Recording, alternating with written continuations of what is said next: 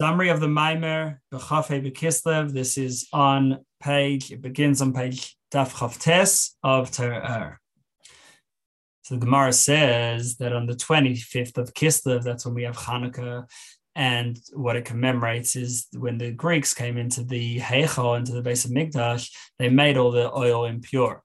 But then when the Hashmonai rulers overpowered the Greeks, they were victorious, they looked for oil that was still pure, and they only found one jar of oil that had the seal of the Kohen Gadol. And it didn't have much, but it had enough just to light for one day. There was a miracle, and it lit for 8 days. Then the next year, they made Hanukkah as a Yom Tov with praising Hashem, Hallel, and Haidah, thanksgiving. So we need to understand what is this idea of Hallel, of praise, and what is this idea of Haidah, thanksgiving?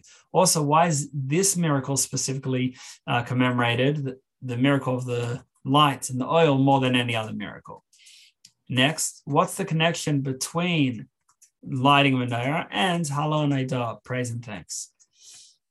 Now, what we're going to look at is the meaning, the symbolism of the menorah. So the idea is that the menorah is 7 branches, and that's because we have 7 midas, 7 emotional traits. And what we aim to do through lighting menorah is to add light to each of our emotions, so that each of our emotions are guided by the light of holy wisdom, and therefore they're directed towards a holy path. Now, Yaakov had 70 descendants originally, and that corresponds to these 7 personality types. And Yaakov is also about, like we said in the previous Maimer, linking together the Yud with the Akev, the highest spiritual heights, and in particular the light of Chachma, again, the light of wisdom, with the heel, with the practical. That is the menorah. Then we also have, right after the menorah, there's the keteres, the incense. And the idea of incense is that we not only want to elevate our inner personality, our emotional traits, but also our practical behavior and our self-expression, which is divided in general into 3 parts: thought, speech, and action. But all of them are lower, they're more external than our inner emotions and our personality. But we want to elevate them to Hashem as well. Now, actually, there's 4 parts that we want to talk about in this Maimer. In the base of Mikdash every day, they would first offer the blood of the carbon tamid, then they would have menorah, then keteres, the incense, and finally they varm the limbs of the animal, of the sacrifice. So what do these all mean? First, let's look at it through the lens of Shema. So in Shema, the first verse says that Hashem is one. We realize that there's only Hashem. But then later on, we again say b'chol nafshecha, with our whole soul. The difference is that when we start off Shema, we're talking to the godly soul. The godly soul recognizes that there's only Hashem.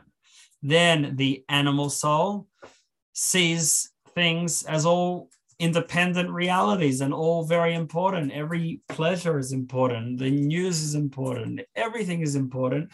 And then we have to direct it, Baruch Shem, that all of those things are really part, the name of the glory of Hashem's Malchus, Hashem's royalty, Hashem's kingship, and they're all really part of Hashem as well. So Shema is the godly soul that sees only Hashem. That's the only thing, and Hashem is one. And then the animal soul is Baruch Shem.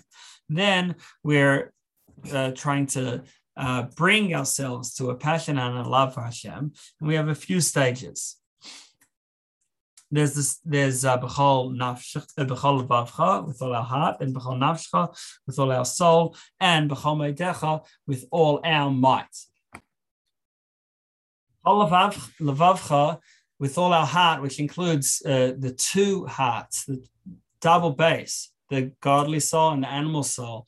And that represents the first part of the service in the base of Mikdash, which is the Dama Tamid, the blood from the daily sacrifice, because the sacrifice, the carbon was from an animal, and that represents the energy of an animal. Animals are stronger than people. People might be smarter than animals, but animals are stronger. And that represents the passion we can bring from the Nefesh Bahamis. The Nefesh Bahamis is more emotional and passionate than the godly soul, and especially because it's far from Hashem, that yearning can create extra passion as well. And that's the idea of blood, which is hot and passionate.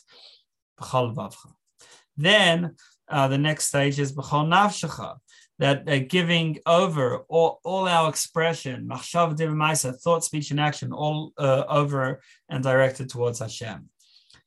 Then we have the menorah. The menorah is about having all 7 emotional traits, which all towards Hashem. And the menorah is lit with the light of Chachma, which is Torah. And also with once we've had Torah, the light of Torah to guide our emotions, we then move on to Keteris, which is, like we mentioned before, the more external expressions of ourselves, machshav demaisa, thought, speech, and action.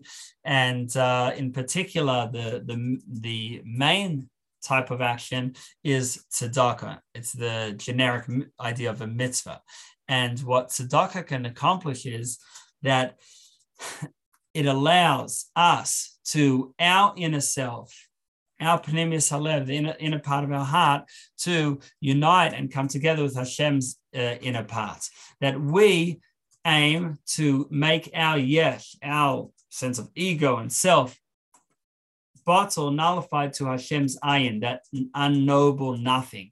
Whereas Hashem responds by bringing down his ayin, that unknowable nothing beyond us, into our yesh, into our world. And that is connected to Keteris, which, as we said, is the external expression, something that is not food, it's not light, but on the other hand, it creates a sense, which reach, sense, is something spiritual, something that we can't measure easily we don't see it, etc.